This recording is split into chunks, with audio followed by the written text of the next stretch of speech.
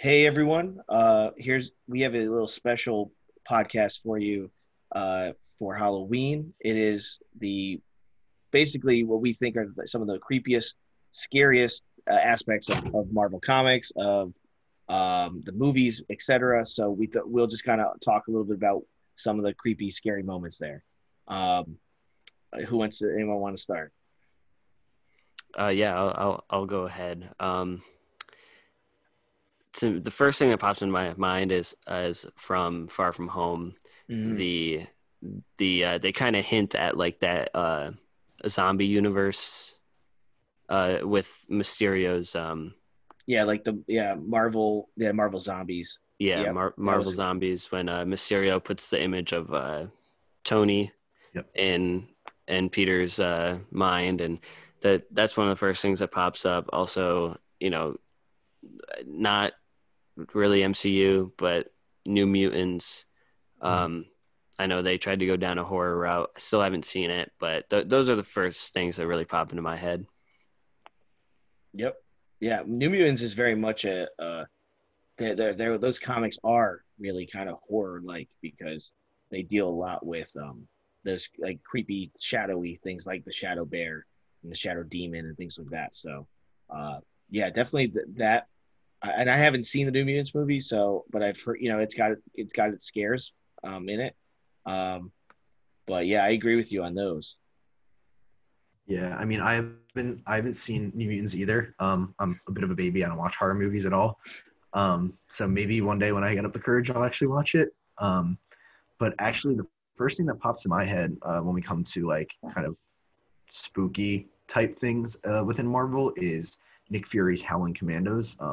I know the actual term Howling Commandos in general usually refers to some sort of elite military squad, but Nick Fury's Howling Commandos in Marvel contains a lot uh, of your common Halloween costumes, your Halloween creatures into actual Marvel characters, including like Frankenstein, the Abominable Snowman, a mummy, and a couple vampires, and a werewolf.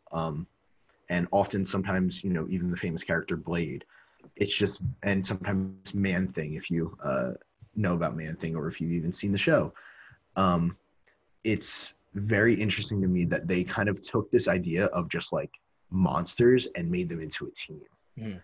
and like had them work in unison to kind of fight, but they actually kind of work because they're not just what is it? They're not just Howling Commandos. They're Nick Fury's Howling Commandos, which is very specifically the name of their team. It also is kind of like Suicide Squad. Um, they're Yeah. very much to Nick Fury because that is kind of his personality. They're very expendable, and Yeah. it's true. It is very very true. If you've seen it in the animated series, in comics and stuff, it's very interesting to see the way Nick Fury kind of treats them. That they're not real heroes. That they Mhm. have to work in the shadows because people are scared of them. Yeah. And I think also he's had on that team Brother Voodoo, who's like a character in like the Doctor Strange sort of world. Uh, And then you Hellstrom, which I heard a show was coming out with that Damon Hellstrom. He's got like mystical powers connected to like Mephisto and Hell and things like that. uh, And that ties into like Ghost Rider. Ghost Rider's kind of got some creepy aspects to him and his world and universe. uh-huh. Yeah. Obviously, like you said, Blade and the whole the vampire world and all that. Yep. So definitely there are some creepier sides to Marvel there.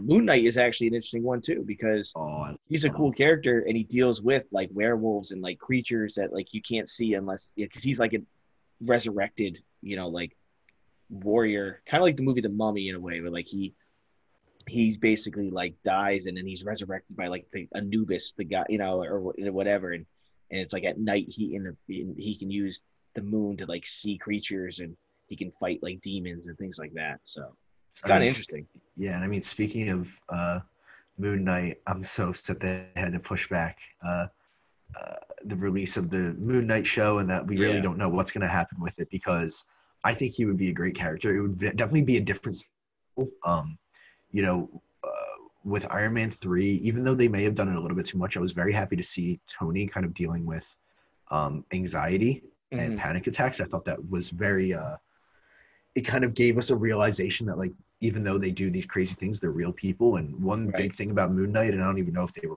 planning on exploring it, is that he's an alcoholic. Yep. He is Mhm. a functioning alcoholic that sits around and talks to the moon. Um, Pretty and much, yeah. but I do Great think marketing.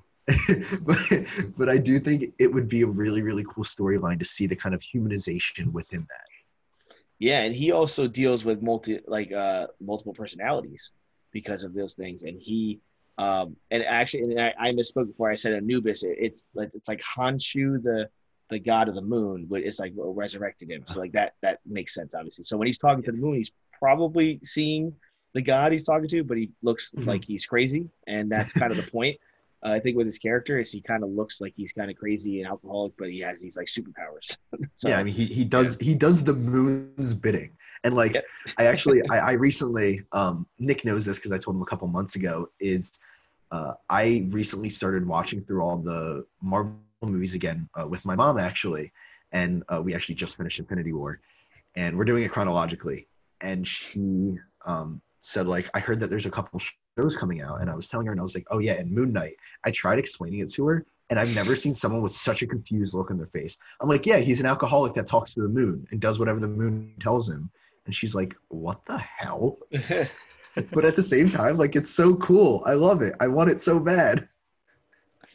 I hope that they do a good job with his character, and maybe we could see him in future things, because him and Blade and like Ghost Rider all Mhm. tie into that like mystical realm of things. That could be like a cool team up. And it's kind of interesting because they all have the general theme of judgment. Um, Good point. Moon Knight carries out whatever the moon judges as worthy or deems as worthy. Mhm. Um, Blade pretty much deems all other vampires as not worthy, kind of judges them as not fitting to be on this plane. Yep. And what was the other one we had said? Ghost Rider. Ghost Oh, Rider. and Yeah. Ghost. I mean, that's exactly what Ghost Rider is. Yeah. If Yeah. like he's like, you belong in hell, and he Yeah. whips him with the chain and throws him in. And also, I had actually heard a rumor a while back that they may make a film with those characters, and then I'll include Daredevil in that Ooh. as well, because he has that same kind of theme, because like his thing is, basically like he judges you on whether you're like a good Mhm. like good person or not, and like he kind of deals more with like that Christian side of things, like the sort of religious side of it. So That could be that would cool. be an interesting tie-in as well, because even the Hand are like they're like resurrected ninjas, so like he kind of deals with some of that stuff too, in that sense.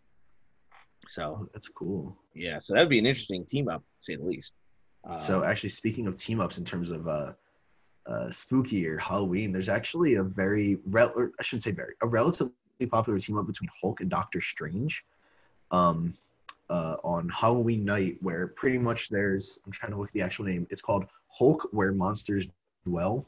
That is just the name of the specific episode in the animated series, but it has happened in the comments or in the comics where essentially, I believe it's Nightmare, if I'm correct. Yes, Nightmare puts a lot of teens in New York City asleep in nightmares that they're never going to wake up from. And Hulk and Doctor Strange have to team up to take down Nightmare. But in doing so, essentially something happens to Doctor Strange where he gets knocked to sleep too. And Hulk uses the Eye of Agamotto and the Book of Ashanti to kind of become essentially Hulk Strange. And it's so cool, or Doctor That's Hulk, if you cool. want to say. yeah, And it's really cool. He even like Kate goes around him, like he becomes a magician in his own form while still using his brute strength. And that's it's cool. really cool because you kind of get to see Hulk's monstrous side with his Bruce Banner brain side, which obviously we then see in Endgame. But it's really, really cool because takes place on Halloween. There actually is a bit of a team up in that same episode with the Nick Fury's Howling Commandos, which works perfectly. But it's interesting. It's like totally like it's a Halloween episode, of course, but it's really cool that you get to see kind of both sides of Hulk in that. Hey, we already have someone with hulking strength who's also a magician. Who you? Wong. Oh, Wong. Oh Wong. yes. Oh, I love Wong. Oh Um, man, you what a mentioned guy. Nightmare, and he. I mean, you can't talk about horror or scary without Nightmare. Like that's Mm-hmm. literally what he is. Like he, It's the epitome of you know, horror. yeah, right. Oh, So yeah. he's an interesting villain character with all that. So Well, I mean, I guess we didn't we don't want to turn this into a whole another 50-minute podcast, but yeah. So those are just some kind of little points. So anybody who's interested at home to learn a little, if you're into horror, you're into scary, creepy things for Marvel, totally go check out some of these characters, some of their comics. Yeah. Check these out. Also, if you want to leave a comment of your favorite creepy aspect of the comics or the MCU, just drop a comment below. All right. Well, thanks guys for listening.